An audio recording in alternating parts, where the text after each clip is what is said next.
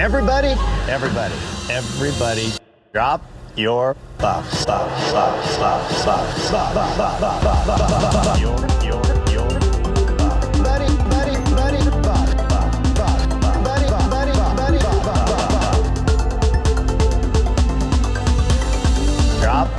your buffs. Welcome back to Drop Your Buffs. I'm Sean Ross. I'm Evan Ross Katz. And we are talking Survivor 43, episode 12, telenovela. We are in the second last episode here. Next week is the finale.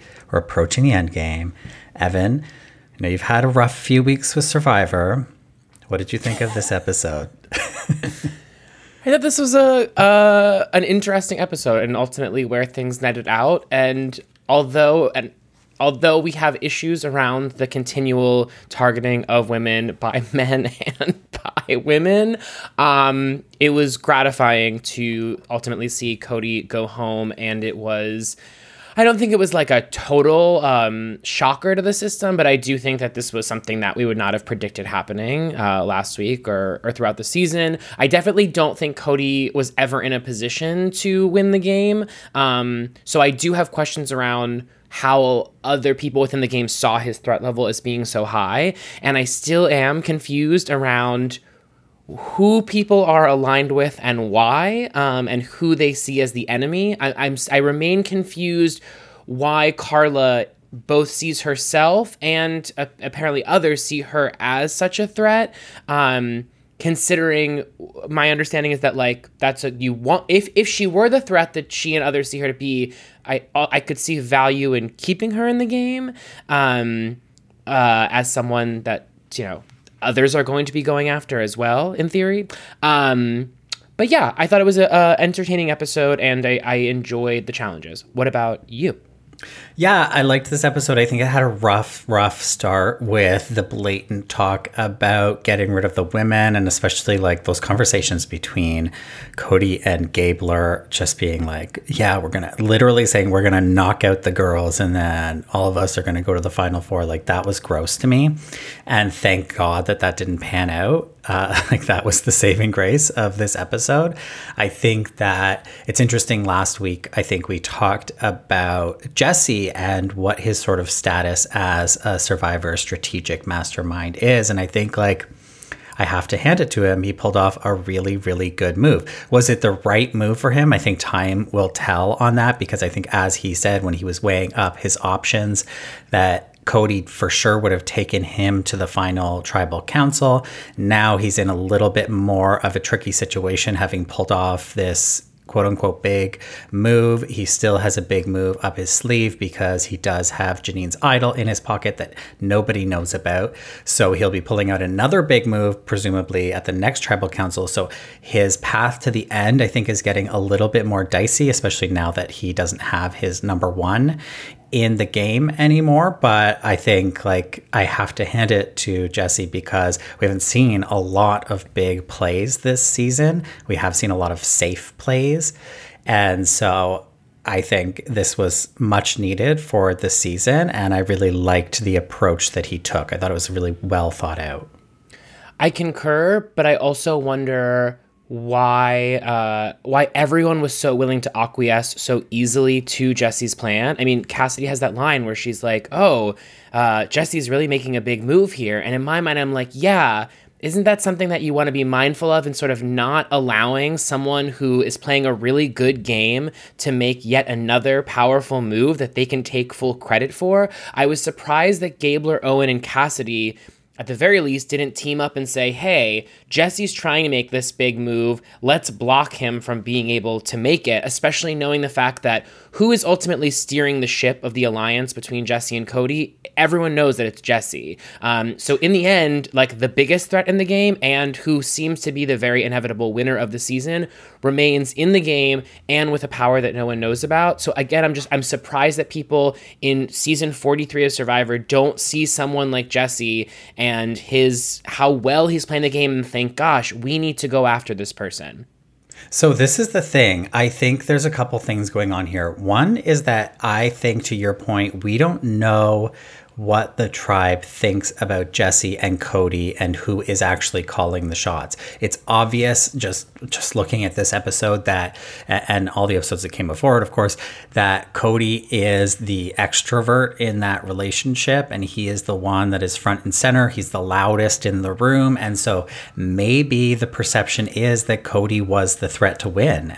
Like that could be the case, and that everybody was on board with it because they all saw themselves losing against Cody. From the viewer perspective, I don't think that that's true, really. I mean, we have the benefit of seeing whatever they show us, but seeing like a bigger, broader picture of what's been going on. And for us, it's clear that Jesse is the puppet master to Cody, but that may not be the case on the island. That might not be the perception of that relationship. The perception could be that Cody is actually the mastermind. And so I think if that's the case, then that was like a good observation on Jesse's part. The other thing about like letting him make that move is I don't think they had a choice, because I think the smartest thing that Jesse did was playing the idol not for himself but for Owen, for multiple reasons. One was because that's who he told Carla to vote for. So his plan to flush out Carla's idol by playing the idol for the person that she understood was going home, like really put her in a position of like, oh shit, it's me. I have to, like, she really had no choice but to play her idol in that situation. Whereas if he had played it for himself, there may have been more of a question of like, oh, this doesn't quite make sense. So she might have held on to her idol. But the other thing is, when telling people about the plan, I never heard Jesse say, I'm going to play my idol for Owen. He said, I'm going to play the idol, or rather not my idol, but Cody's idol, which is now my idol. He said, I'm going to play the idol, which in their minds marks Jesse as safe. And so what else are they going to do, right? Like that leaves them voting for Owen or Gabler, basically. And so it's like, might as well take out Cody, because if we feel that he could be an end game threat, then that's in our best interest. So I think that was Jesse's like really big power move here. Mm-hmm. I also just think as a like moment of television, this vote didn't quite land. Even Cody obviously is not an idiot and figured out what was going on, quickly. And his reaction was just sort of like he was fine with it. And then you have that moment with him and Jesse at the end, and it's sort of like you want a grudge to, even if it only lasts until, the next morning, but like you got burned by your best friend. I mean, I can't help but think about Ozzy in Micronesia, and like he had this tight alliance who turned on him, and he was really butthurt about it. And you saw that, carry through even into his time on the jury. And this was such where it's like Jesse makes this big move, seemingly betrays his best friend, and his best friend's just sort of like fine with it. And so again, like if we're going to build out these arcs of like these two people are in it to the end, this, brotherhood, it didn't quite like land anywhere that felt particularly satisfying, because Cody was just so fine with it.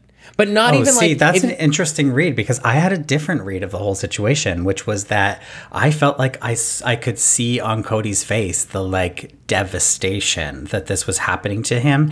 And then I think, speaking to Cody's character more broadly, it's like he had to pretend he was okay with that, because it seems to me Cody is the kind of person who is used to getting his way in life, and that he wouldn't want to be seen as weak in any way. And so it all felt like a front to me, the way that, because we had that split moment where he like almost wasn't going to shake Jesse's hand at the end, and then he does, and to me it just felt like it felt phony. And I feel like there's a good possibility that Cody is going to come into the final tribal, if Jesse is sitting there, like with a grudge.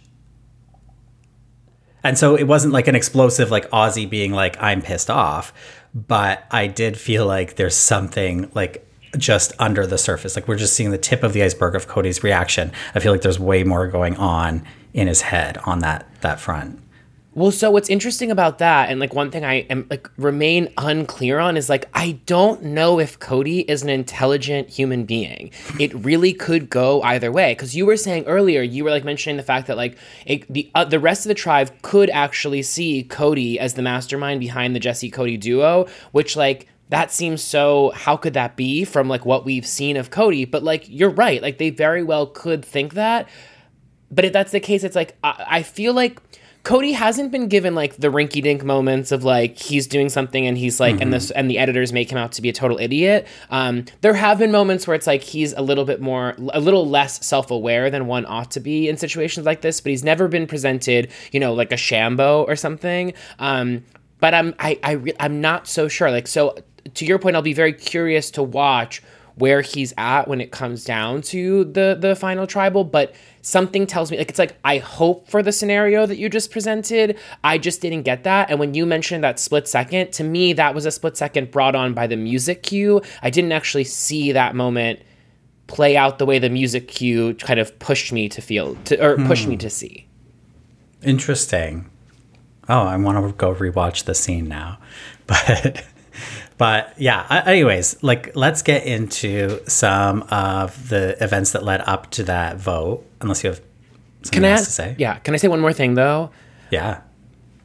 What if you were like, no, we're moving on. I still struggle to understand, like, someone like Cassidy, what her end game is. Someone like Gabler. Gabler makes this speech at one point in the episode, sort of talking about, putting the poison, being the chef, putting the poison in. Which is fine, fair, but like, what is Gabler's endgame? How does Gabler see himself getting to the end? When he had that conversation with Jesse and Cassidy, when it was just the three of them around the fire, was he being genuine? Like, this is part of the storytelling that feels missing to me, where it's like, you have to believe, like, at this point, you're going to promise anything to anyone when you're in a scenario in which that's, who you're with. And especially when you're in a scenario in which it's like just the three of you alone on the island together, why wouldn't you propose a final three?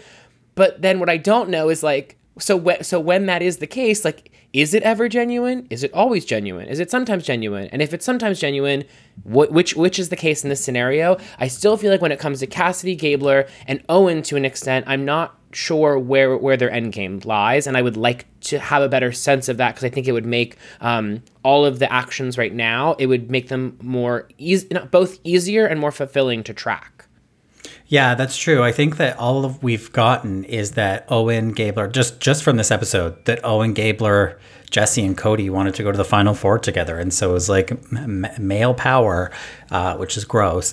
And where does Cassidy fit into that? I don't know. I don't know what Cassidy's end game is. And so to see her and Carla still going at it, even in the previews for next week, still going at it, right. It's like a little bit frustrating. I mean, I can understand Cassidy's thought process, because yes, Carla did come for her like twice now. And so I get that she is wary of working with Carla, but there has to be some point where you go, okay, but like, better the devil you know than the devil you don't, because we don't know what Cassidy thinks about, say, Owen and Gabler, right? I think that Cassidy has a decent relationship with Jesse via Carla, because we did see that Jesse and Carla had this thing going on just around the merge. And so she probably feels comfortable with Jesse, but with the other guys, like, I'm not so sure, because we just never really saw Baca working that closely. The Baca guys being like Owen and Gabler, working that closely with that Coco alliance. So it is curious to think about like how she sees her endgame. And maybe she saw it with Cody and Jesse, because remember there was that week where they split the tribe up into 2 teams of 5 who each went to tribal council in one episode. And that's where we had, I think, Jesse and Cody go to Cassidy and sort of strike this deal to be like, okay, like, let's get Ryan out. And so there may be some relationship they feel is cemented there, because there's been sort of like, if you read in between the lines on certain comments that Jesse and Cody have made in the past couple of weeks about how they're sort of tight with Cassidy, I think that's where it stems from. But to your point, It would be really nice to get a good sense, a map that the show gives us to be like, okay, this is how each player sees their path to the end. Especially in this season where the alliances have been so fluid, and we've been doing more of I don't even want to say voting block, because there's been quite a few like overwhelmingly majority or unanimous votes, but like the alliances are fluid in that like they're working together one week and they're not working together the next week. So it'll be curious to know where these people in these alliances see their game moving forward. And this is one thing that Parvati discussed during our interview with her, which is available now, which is this idea of like safer votes happening in this accelerated, as a result of the accelerated speed of the game, which is, as you say, like we've seen a lot of instances in which like this majority vote happens, and then you're like, wait a minute, like how was this in so and so's best interest? But it just sort of like, it happened really even in this episode where it's like you just get this person gets their input out by someone in power, and then everyone just sort of gets behind it, which is unusual, but seems to be a trend in the game. I had something else I was going to say about Cassidy, which has evaded me, but it will come back to me. Okay. Well, let's get into the episode because there's lots of little moments to touch on. We open again with another group sunrise. It's interesting. We talked about this last week. I do think they're like getting up in the morning and watching the sunrise on the beach, which is nice. I like to see the sunrise, hearkening back to our discussions about Survivor Borneo. We get this narrative here that Carla voted for Sammy after he announced his shot in the dark play, which we had some questions about, like how did Carla figure out to vote for Sammy, because the whole point was she was going to be left out of the vote and vote for Cassidy, which was going to further put a wedge in their relationship. So we do get a little explanation of that, which I appreciated because they could have easily not told us that. So it's always useful to know why people vote the way they do. And then we get this story about the Cassidy and Carla relationship where they're further dividing the women that are left in this game. And Owen tells Cassidy that Carla was going to vote for her. So despite the fact that she did change her vote to Sammy, which I think was like a deft move on her part, that they're having to be like, well, wait, because that didn't play out the way we wanted to, we just need to make sure that Cassidy knows Carla was ready to vote for Cassidy.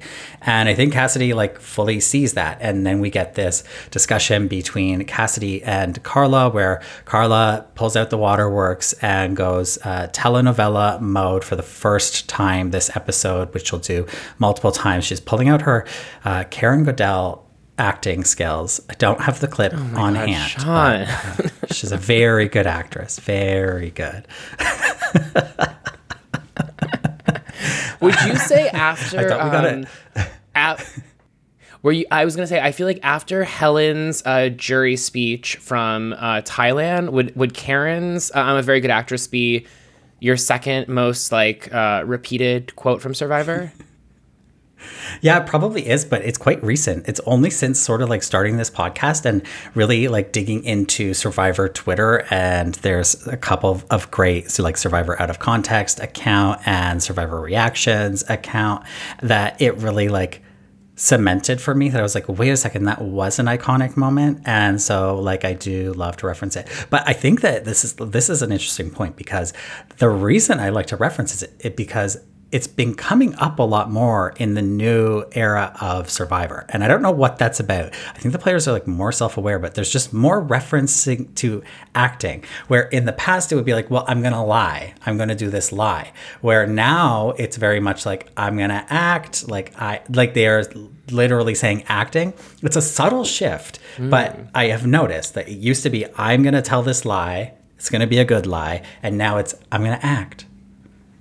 You know, tangent, but related, there's a current Real Housewife who, I can't say their name, but who has begun taking acting lessons. And it was because she came on the show, started to understand how things work, and was like, hey, if I want to keep this check coming and stay on this show, I need to do a better job of getting in the mud. And in order to do so, she realized that like this show is about acting. It's reality, but it's heightened reality, which is acting. So I definitely think this is a trend with it, like this awareness. And we've talked about this in past episodes where it's like this awareness of how to make a television moment.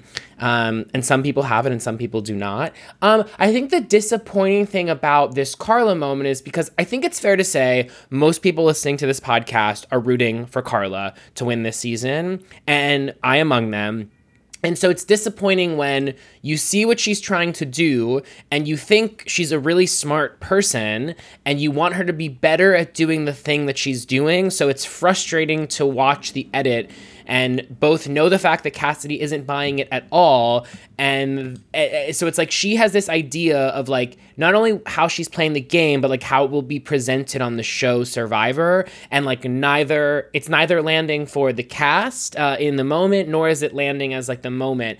But what's interesting is I feel like Survivor editors weren't sure how to edit this because they're not making Carla out to be dumb, which they could edit it in such a way where it's like, here you have Carla being like, I have this like masterful plan, and in execution, it's not playing out that way whatsoever. They're not editing it in any way to sort of like underline that reality. But yeah, I can't help but feel like I felt this way for several weeks now where it's like, I like Carla a lot and I want her to be better at this game. Yeah, the problem is, like I talked about last week, I think the problem is she has played herself into a corner, and it's kind of like ever since Sammy, well, I don't know that it was like his call, but ever since Sammy sort of like went to her and was like, look, we're voting out your closest ally, James, in the game, she's sort of lost agency in the game a little bit, where she was the one calling the shots up until that point, at least along with James in multiple occasions, that ever since then she has sort of been severed, like her power has been cut. And that sucks for her because she basically came into the merge, or like just post merge, with this huge target on her back, and she can't shake that despite the fact that she has lost the power that put that target on her back. And so like that's a really, really shitty position to play from. I think it's going to make it difficult for her to get to Final Tribal Council, and even if she does get to Final Tribal Council, I feel like it makes it a difficult case for her to win, because when she's trying to explain her game, she's not going to have the agency in the latter half of the game, which people put so much weight on when they're voting. Yes, I feel like Owen is playing the game that Carla was meant to play, which is that like Carla is overplaying the game. And what's interesting is like you look at someone like Jessie right now who's primed to win, and Jessie has not won any challenges whatsoever and has played a game that's rather stealthy, and Carla's been playing just a much... It's funny because like the first half of the game, Carla was very much playing that quieter, sort of like moving the chess pieces on the low, and then something happened around when the merge came out, and suddenly she became very main character within the tribe in a way that Owen, who was very main character when it was separated tribes, and then post-merge, Owen has been able to become a supporting player. It's like I wanted what Owens had for Carla. Conversely, I don't know how to feel about Owen, because it's like, I feel like Owen is the second most likable player this season after Carla, and yet you want him to be the guy that's like, hey, I'm going to pretend I'm with all the boys and going against the girls when secretly I'm going to tell them everything and link up with them. Like, you want that to be Owen's arc on the show. And yet, like, Owen's more than willing to, like, go the wrong direction. So if we're looking at this in the binary and, like, you're either a hero or a villain, I definitely think, like, Owen's positioned as a hero, but, like, I wanted a better hero arc for him. Yeah, agreed. I kind of have been surprised that Owen has, and yet, like, I've been surprised that he's just like, okay, let's go, Gabler, let's go, guys. Like, we're gonna get to the end, all guys. And yet, I also just, like, I also get that it's the easiest path for him. For him to then flip and try to go with the girls who are like already fractured, part of which is because of the actions that Owen has taken in the game. Like, he does have a role in Cassidy and Carla being fractured, but like to go and like try to get them back together and vote as three, it's like, I feel like Owen has a lot of trauma from not voting correctly so many times early in the game that like, I don't think he's willing to take this. I think he just feels comfortable. And he's probably in the best position he can be. Do I want to see him go and like bring the girls together and pull it out for them? Yeah, but I also understand why he's not, I guess. So Carla pulls this whole thing with Cassidy. She pulls out the tears. She does the acting, and then the problem is she feels so comfortable with Jesse. And I think this is another credit to Jesse, is that despite all of this that has happened for Carla, that has sort of like put her into the corner, she still feels really, really comfortable with Jesse. And she goes to him and she tells him, like, I need an Emmy nomination for that performance. Like, Cassidy bought that hook, line, and sinker. And she tells Cassidy, go confirm my story with Jesse. Of course she does, and Jesse tells her everything that Carla just said. So now this is even worse for Carla, where she has pulled out fake tears, and now Cassidy's like never going to trust her. So I think this is just like another feather in Jesse's cap, the way that he's managed this relationship with Carla. And I agree with you, and like this will probably be to come up again, when he goes and wins the game, but what I crave is like, I want there to be 4 Jessies playing the game at the same time. So you have multiple masterminds and it's like, who's going to win in the end? Whereas it's like, you look at this playing field right now. I mean, here you have Gabler, Gabler's positioning himself via talking head as playing an equivalent game to the one we're seeing Jessie play out. But it's like, if Jessie does win, I would say I would be more excited to see Jesse back in a season with like players at his level of strategic acumen, because right now it just seems like no one's on the level of gameplay that Jesse is. I think the biggest comparison I can make is Tyson's game in Blood versus Water, where it's just like he's just playing at a higher level. What's interesting is like, I feel like Jesse's probably the player we've talked about the least. And I think that's because we've gotten, I mentioned this last week, we've gotten to know him and Cassidy, I would say, like the least out of any players. I have no idea who Jesse is as a human being outside of being a father and someone that was in prison and cries easily. Those are like the 3 traits I know about Jesse. I want to know more about him. I'm curious, like the fandom of Survivor, or even should we say like the fandom of Drop Your Buffs, like, are there Jesse super fans? Like I feel like this season you can be a Carla superfan, obviously. Who would you say is the most super fanable second to Carla? It would probably be Jesse, but it's like because of his gameplay, not because of like you're not like a his it's gameplay. Like in our sphere, I think that there is a huge demographic that would super fan Cody. It's just not for us. Mm-hmm. That makes sense, because it also, I feel like Cody fits the bill as far as like when you look at the history of Survivor, which of these 6 players fits the most comfortably into like characters of past. Cody is absolutely that makes total sense. We've seen iterations of Cody since the dawn of Survivor. Yeah, and I don't mind that. Cody's not for me, but I don't mind that type of a character on the show. I just wish it was balanced out with other similarly strong characters. That's the only complaint I have, really, because the really satisfying thing about seeing a Cody-like character is seeing their downfall, which we saw this episode, and as fun as it was for me to watch, it would have been like way more fun if Jesse was a really big character, whether I liked him or not. It's just like, as we talked about, I think we talked about a couple of weeks ago, we went into more detail on this, that it's like, I don't know, I have no way to conceptualize like what it would be like to sit down and have a conversation with Jesse, because I don't know what he talks about, what his sense of humor is, like how he vibes with people. I've only really seen him talk strategy or have like sentimental moments with his tribe mates or in confessionals, which are nice. Yes. Like, I think he seems like a good guy. I just don't know what he's like. Yeah, I wanted like where I feel like I have a sense of what Cody's like. I feel like I have a sense of what Carla's like. I almost even feel like I have a sense of what Cassidy's like, but not Jesse. Aligned. Have you gotten to Andy's arc on Survivor Australia yet? No, I sort of like took a pause because I was like traveling for work, and then I traveled. So I haven't watched in like over a week. So I'm getting back on it though this weekend.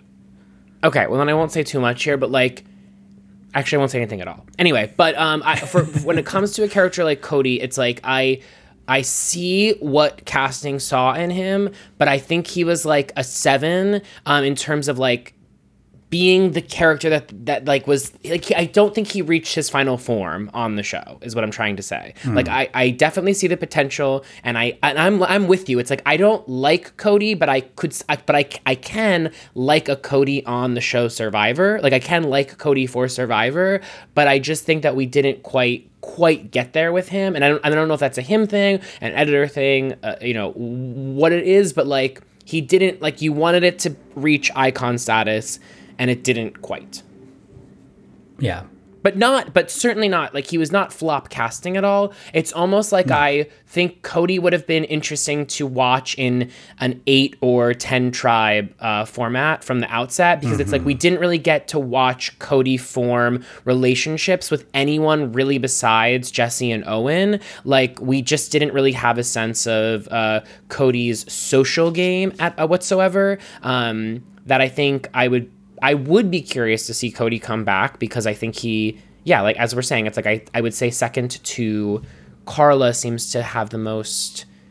He's like been grafted for us the most, I think. Yeah. Though this is the thing about Cody is like, because remember he was so prominent in the pre-merge and those very, very early episodes. And I thought one of the most interesting things getting to this point is like he had this really great relationship with NECA, who like a little bit like unlikely couple there, and the fact that he was able to do that, and to the point where like NECA was helping him get the beads for his idol and like really seemed to trust him. I thought like that was a really interesting relationship, and like interesting how Cody sort of fostered that. And it would have been nice to see how he did that with other people. Obviously he did. If Cassidy is really like apparently tight with Cody and Jesse, like how did they do that? Was it just this strategic promise, or did they spend a little time fostering that relationship? I would be curious to know that. Okay, let's talk the reward challenge, which is a little bit of a classic challenge coming back here, where they're split into 2 teams, one person in a hamster ball, and then 2 people blindfolded pushing them through an obstacle course, which brings them to a table maze at the end of the course, where the person in the hamster ball has to direct the blindfolded players to complete the table maze. This is famously the Russell Swan killer. I shouldn't say killer because he did almost die. Challenge in Samoa, where Russell Swan was taken out of the game in that very scary moment where he passed out on the table maze. So it's not like it's not my favorite challenge, but I like seeing an older challenge back. Like I think they've done a good job with that this season. If memory serves, wasn't the Russell one? There were 4 people on the table maze. Yeah, I think so. One? Yeah. Okay. Yeah. Yeah, I did think watching this, I was like, oh, it's a weirdly like small number of people doing this. Yeah. But I definitely do enjoy this challenge, and I like whatever that apparatus is that like they're in. I'm very like fascinated by it, because it's like you want to try it out. Well, I just was like, because I was watching Owen's hands, being like, is there ever like, because I would just be nervous about my hands being crushed, but obviously it's designed in such a way where that wouldn't happen. I do want to mention though, I was thinking about this, because you have Jeff announcing what their reward is, and we've talked about the fact that like, are they hungry ? And just like do rewards. Do they land the way they once did? And what I was thinking about is like, you have to be thinking as a player now that you want to be the one that they cut to when Jeff announces the rewards. And how do you get that how do you get that reward? It's like you have to have a big reaction. And I just, we're talking about the acting of Survivor right now. And I have to think it's like one of the things we love about players like Eliza, for instance. And I will say, I don't think Eliza was doing this consciously, but like, what do you remember most about Eliza besides it's a fucking stick is her reactions in Tribal Council. Reactions are a big part of this game, and they're a big part of meme canon within Survivor and even just the world of memes at large. And so it's interesting to think about like how players now have to either genuinely react or take their genuine reaction and make it bigger. But like, if you don't react big, you're not going to get a cut of you, because they're not looking to cut to people that are just merely satisfied with the reward announcement. They want people that are offering that big Jeff Probst reaction. So I'm just like, that's one thing I'd be curious about as we talk to more players, is it's like how they're thinking about their reaction shots, both in the reward announcement and in Tribal itself. I could see an argument for thinking about the reactions at Tribal Council, because it's very much a stage. Although I guess that the challenge arenas are kind of a stage too, where it feels like you're pulled out of the game a little bit to like this TV set. So like the tribe, the camp tribe, beach, I think could feel like just home and you're just chilling, where then you're brought into this arena where there's like, 25 plus cameras. There's maybe like some lighting rigs or something like that. There's all these mics. And so I could imagine that like you're more conscious of your performance for the show. But if it was me, I don't think I'd be thinking like, I need a reaction from when Jeff talks about the reward. Iced coffee, iced tea, donuts, croissants, muffins. What was with the iced coffee? Okay, we've never really talked about this. Is there someone whose job it? Because we talk about the challenge designers, something Jeff was very keen to mention this episode. Are there reward designers like that choose the reward? Can we interview them? And like what goes into their thought process? Because I imagine like starving on an island, I'm not really thinking about iced coffee. Like, don't get me wrong, I'm literally drinking an iced coffee right now, but like that's just not. No, I would too, but I'm just saying like it's not something that you would think would be. When you talk about like burgers and fries and barbecue, blah, blah, blah, it's just iced coffee is just, yes, I too would die for an iced coffee, but like it just seems like a very random thing to offer up to people starving. No, I disagree. I so disagree because What about Mountain Dew? Well, that's ridiculous. That was a sponsor. Iced coffee is not sponsoring Survivor 43. No, I get it, but like I'm saying, I understand like how you'd create. It's like a soft drink makes sense to me. No, coffee makes sense because everybody is caffeine addicted. They have at this point gone through their withdrawal from caffeine. They probably had headaches for 2 weeks. Like, have you gone 2 days without having a coffee? It's hell. Okay, well, why don't we get a coffee sponsor? Well, this is the thing no, this isn't the thing, but I have to say that like in the sort of like mid-30s, I don't know if it was like Game Changers or Millennials versus Gen X started this, but somewhere, certainly I remember by Ghost Island, we were thick in it, that there used to always be a coffee reward where they would win coffee back at camp, including mugs, like fucking coffee filters or like a French press or something like that. And it was enough to get them through like weeks where they were just drinking coffee all the time, which I think really worked because one, it relieved like a significant want on everyone's behalf, right? Everybody probably wants coffee. It gives them some energy without giving them a lot of calories. And it kind of like brings people together. I just remember so many like interesting conversations that were taking place around people holding coffee. And it was like way after the reward where they had won the coffee. So that has gone away. And I kind of like, that was like one of the things in the late 30s that I actually really enjoyed was that they would have coffee at camp because I think it works really well. So I actually think iced coffee is like a great reward. Do you remember in Amazon when Jenna and what's his name went and had the like coffee and it was basically this reward, or it was like that ahead of the merge. Maybe they were like discussing the merge or something. Alex, was that his name? Anyways, like it harkens back to that, and I remember watching that and being like, oh, that must be such a good reward. Like I would take this reward over a lot of rewards. Okay. I would have a big reaction to Jeff Probst announcing the iced coffee. Well, then we're cutting to you when we do the cutaways. Okay. So ultimately, Owen, Carla, and Cody end up winning this challenge. They go to the sanctuary. It's funny that they just use the sanctuary now.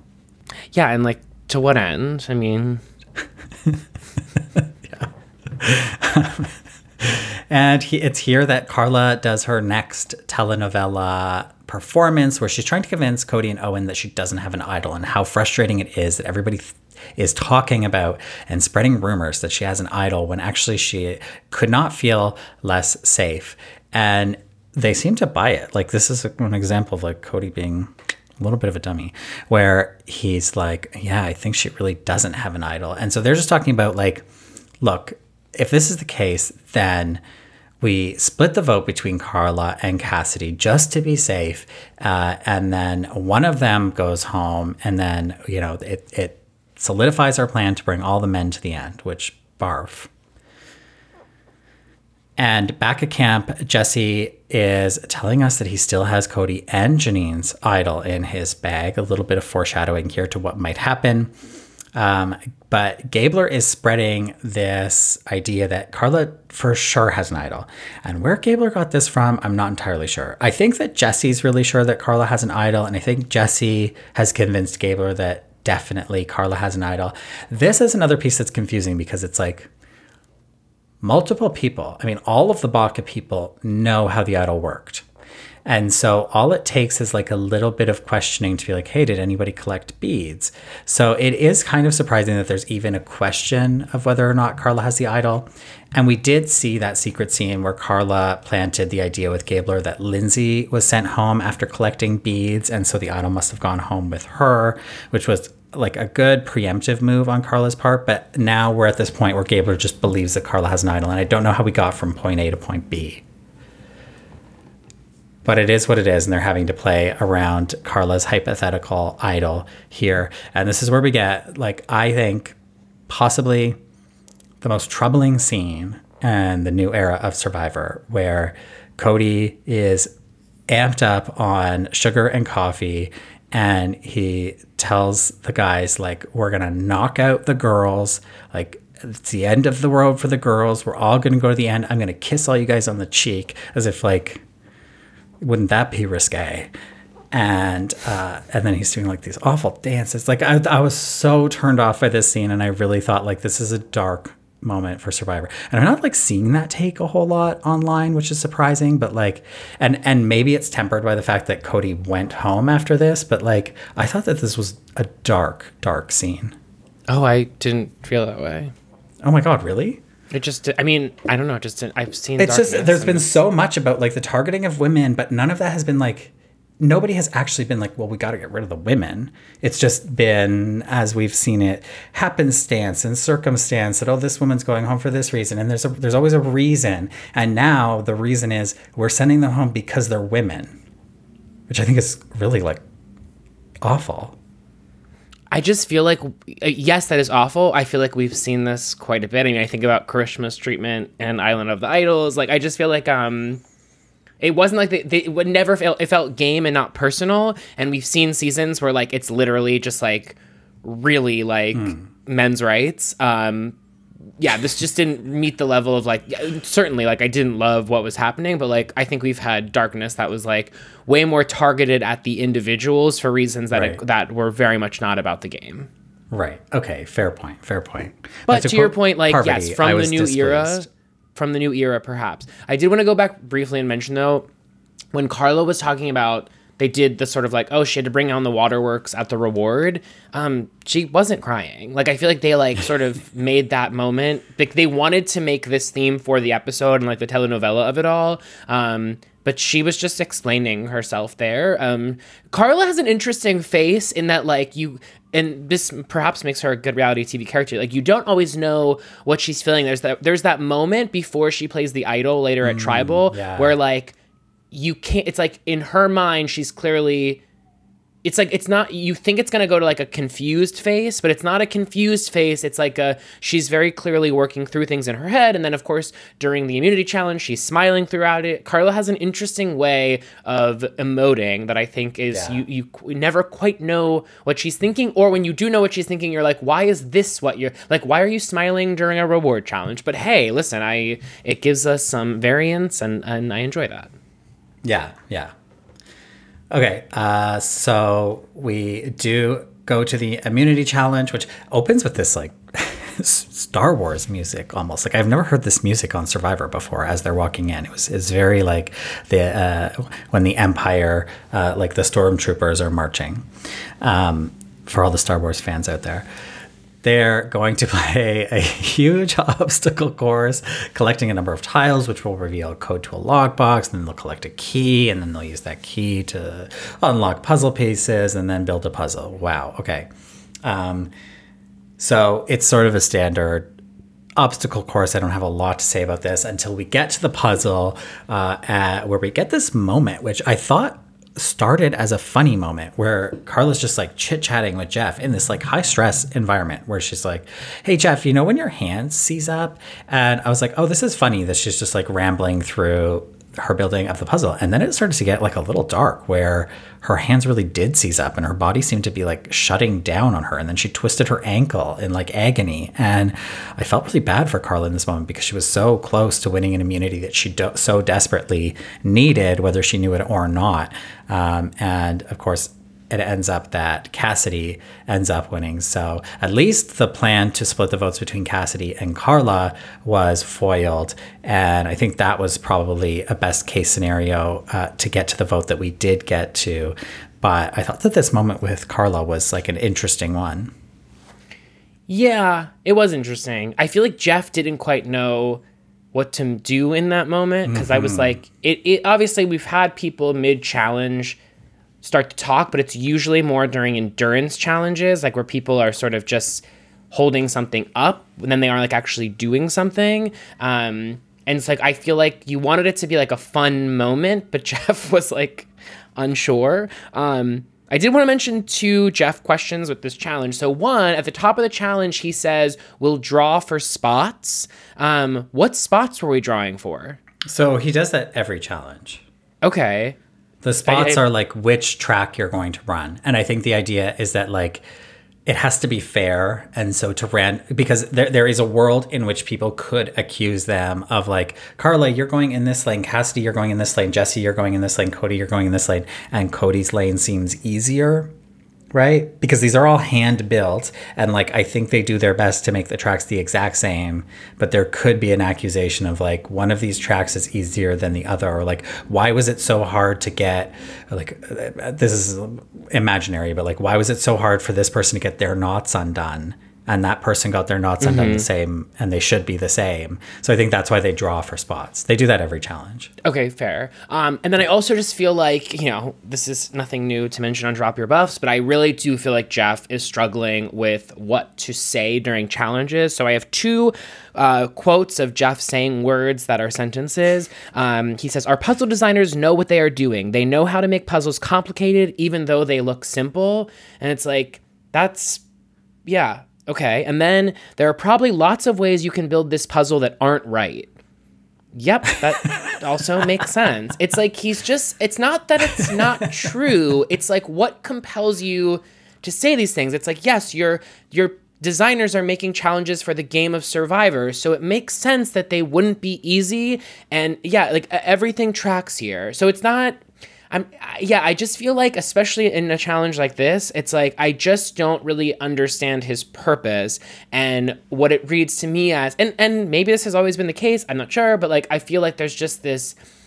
I don't know what this is all building to is like this special episode that we've been teasing for some time. The like we need to talk about Jeff episode. And obviously we've mentioned the sort of I think. Tribal itself is having an existential moment for, you know, how it exists, why it exists, etc.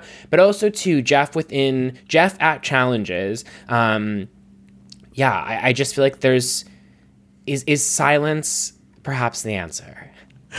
Okay, let's go talk some strategy because Cassidy did win that immunity. And so the men are concerned now, and I feel so bad for them. Gabler assumes that Carla and Cody are going to play their idols, and so he's feeling like it's going to be one of him, Owen, or Jesse. But this is where we get the plan really start to roll because Cody goes to Carla and says, look, we both have idols, right? Carla confirms.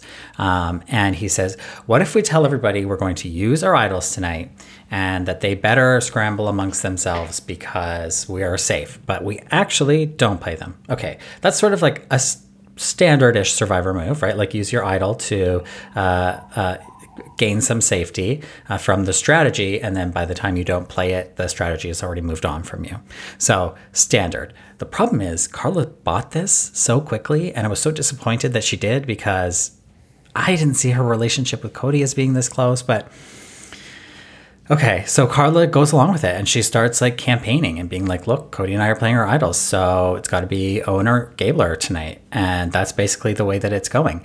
Now, the plan that Cody actually has is that it's going to prevent Carla from playing her idol, and they will all put votes on Carla, which everybody is down for. And that's where Jesse starts to get concerned, because he feels like, well, this is a big move for Cody, and I already feel like I'm a little bit in trouble going against Cody in the final tribal council. And if I give him this big move, then he's going to have a good argument against me. And what I really appreciated about this is that they're talking about the money, because I feel like we don't get contestants talking about the money a whole lot anymore. They're really talking about their experience and what they're getting out of the show and what it would mean to win. But what I really, really liked was Jesse being like, look, $1 million would change my life, and this is really important. And that is my motivation to be like, I don't need, like, my loyalties exist to no one here. Like, my loyalty is to my family. And that means, like, I'm willing to do anything to get the $1 million, including cutting my best friend in the game. And I liked that line of reasoning, because I just feel like it was a little bit fresh, because we don't hear it so much anymore. Yeah, no, I agree. But I also just like, I don't think that they're that close of friends where it has the same level of stakes that we've seen from other times when there's been like a best friend betrayal. But I certainly like where that was going. I like the idea of that. But to your point, it's just like, it was frustrating to watch Carla just going with this here when it's like, girl, like, it all seems so obvious. Like, where's the gameplay? Well, and then the thing is that Jesse goes and he has to share this plan to be like, look, actually, I have Cody's idol, and I'll play it tonight. And he tells Carla, you vote for Owen. And then he tells everybody else, you vote for Cody. And it's like, in that moment, is Carla not like, I just feel like I'm kind of surprised that she didn't overthink this, or like we didn't see her overthink it to be like, hang on, is there something else going on here that like I should be concerned about, that maybe I don't need to put, maybe like either like maybe the target is actually me, or maybe this is like a way to get my idol flushed, or like I'm just a little unsure about what her breakdown of the strategy might have been in her head. The other thing I think is just worth mentioning is like, I understand Jesse's thought process about like, this would be like Cody's move. I just don't think like this stuff matters to the jury. Oh, it totally matters. I don't. I really don't. Oh, this is a huge deal. No, I think it's a huge move. I'm not saying it's not a huge move. I don't think it would like be a factor in like who you give the $1 million to. No, I'm saying it's a huge deal to the jury. Okay. Disagree. For sure. Like, what else are they basing it on? But like, you can only make this move with the help of others. So it's like, and also like, there's other moves that Jesse's masterminded. I know, but like, we've seen 42 seasons of this show where like you explain the move that you masterminded. Right, but I also think it's like someone like Owen has a strong case going in just because of the fact that like he's likable and played a clean game. Like that's an argument that's a different way to approach it. But like obviously Jesse's approach to Final Tribal is going to be strategy based and probably a little bit relationship right, but based. why can't Jesse just say like, we came up with this idea? Like, I understand Cody's going to want to because it's not enough, especially if he's sitting next to Cody. And if in his mind Cody has the stronger relationships, or is more of the front man, or is more extroverted, he could fall victim to Cody being the like flashy option to vote for. And if Cody's like, well, we did all these same moves, and I have great relationships with you, and I kept you all entertained this whole time, like Cody's gonna get those votes in Jesse's mind. Okay, that's how I see it. I do think that this is like a significant factor in the jury's voting, is like who led that move. And if you can like prove that you led it, or prove that like there was a great move that you overthrew, then I think that holds a lot of weight. It also depends on the jury though. Like, and to that point, this is the first episode I feel like we've really gotten like a lot of jury reactions, and it's hard to say how they're feeling necessarily. A lot of chatter too, which I was going to ask about that. Like, cause first of all, Noelle like had a lot to say during this episode. Noelle's done one of those like personality 180s where it's like, there's a whole different Noelle that we see out of the game, which is fascinating. I also am going to send you, there's a screenshot that I think could be funny for our IG of Noelle. But yeah, I was also curious, like, is the jury allowed to speak to one another at Tribal? Are they allowed to speak at Well, all? like Jeff has been getting loosey-goosey about this a little bit, but I also do remember Tiffany Seeley, because when I went to the Survivor 41 finale and became one night best friends with Tiffany Seeley, she did tell me that Jeff would like yell at her every tribal council and threatened to kick the jury out at one point because they were talking too much. It's like, go ahead, the rule do that. stands. Make some TV.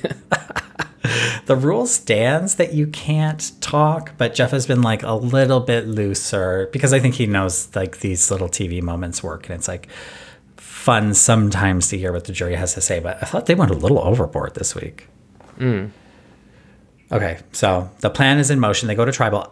We should talk about Tribal because we've been complaining about the waste of time that Tribal has become. I actually thought this was like a little bit of a change of pace because the questions Jeff asked were specific about the game, specific about people's positions in the game, where idols were, who might play them, and I felt like it was much needed. Was it explosive? Not really. Did it change anything? Not really. But I appreciated that like his questions were concrete and about the game, and we weren't looking for analogies this week.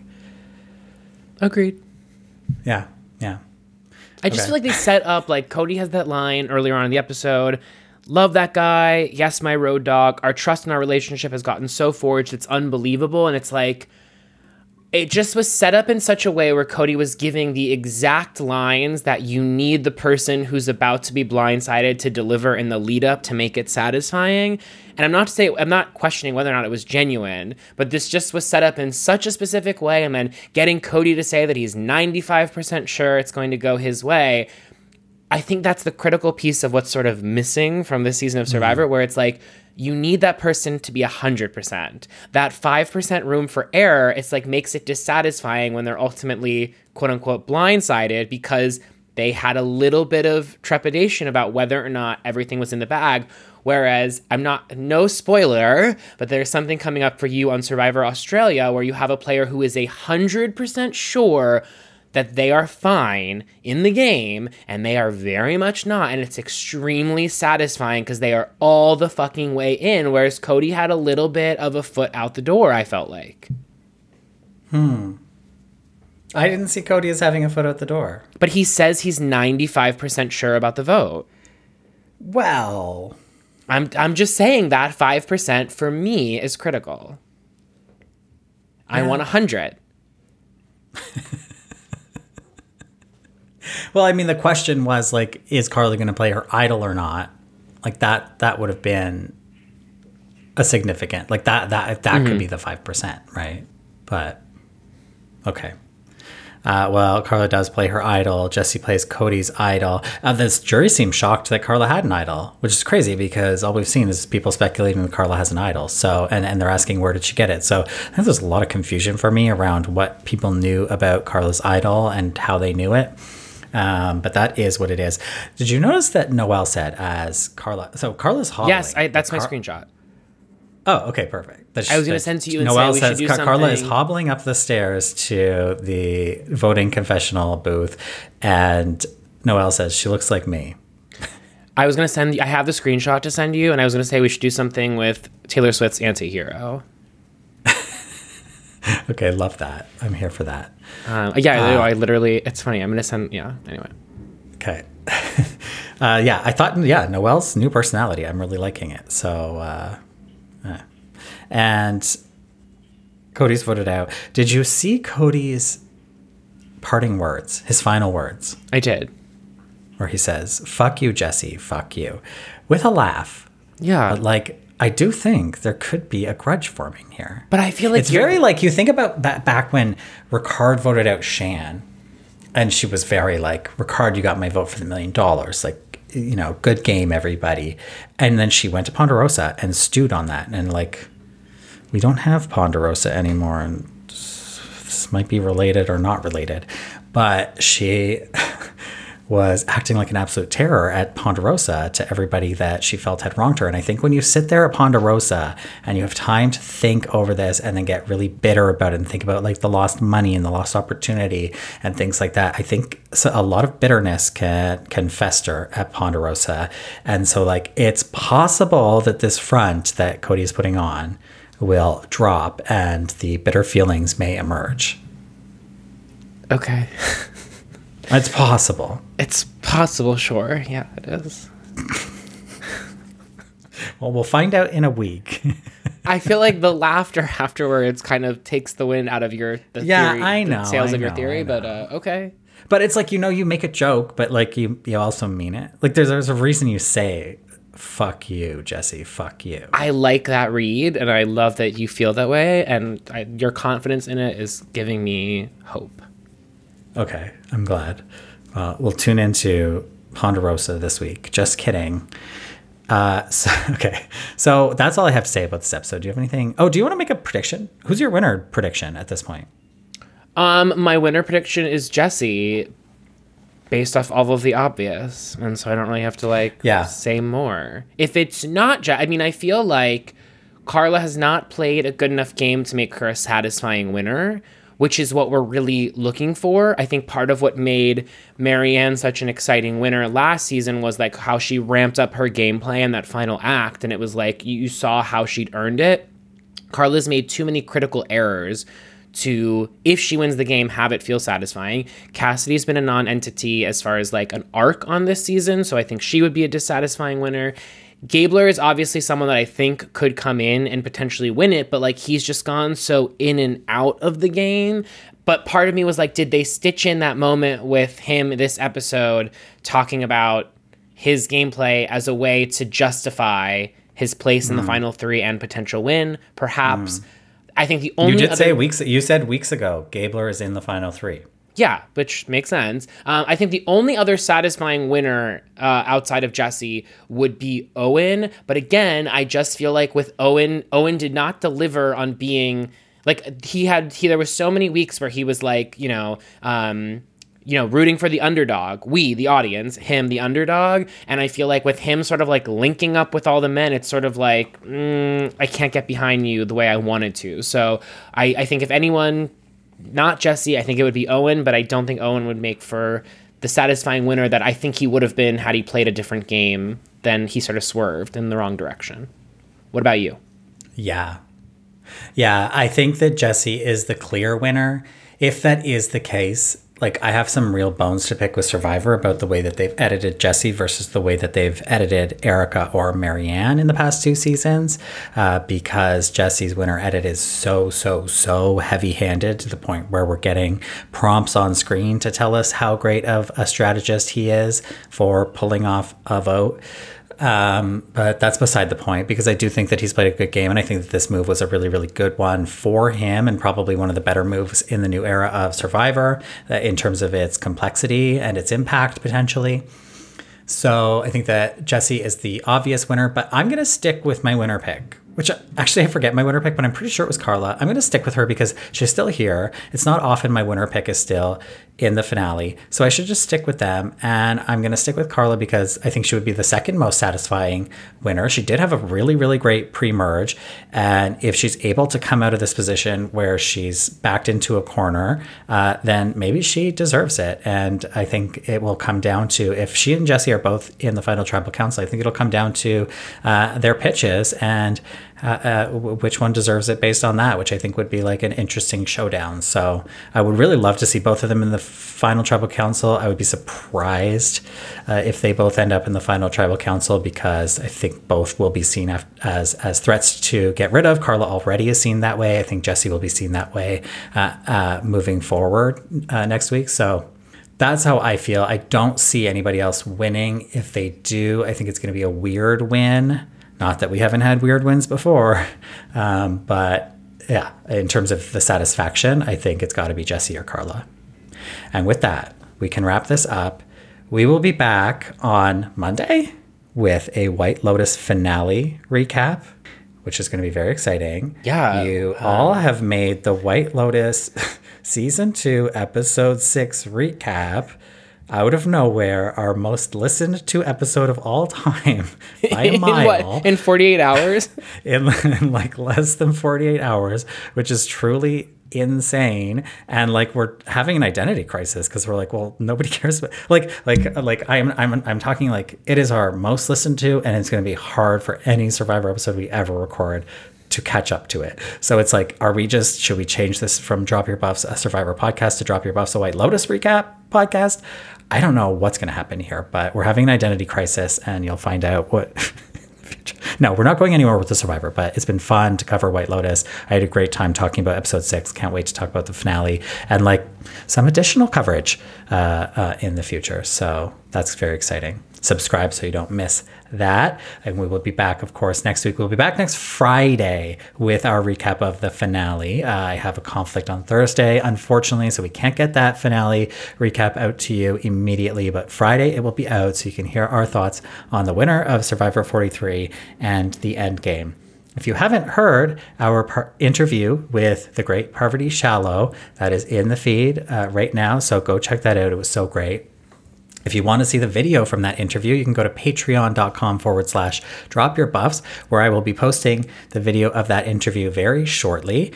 We rushed that interview out, so I have not yet edited the video together, but that is coming very soon. We're also going to be wrapping up our Borneo coverage on Patreon, probably this month.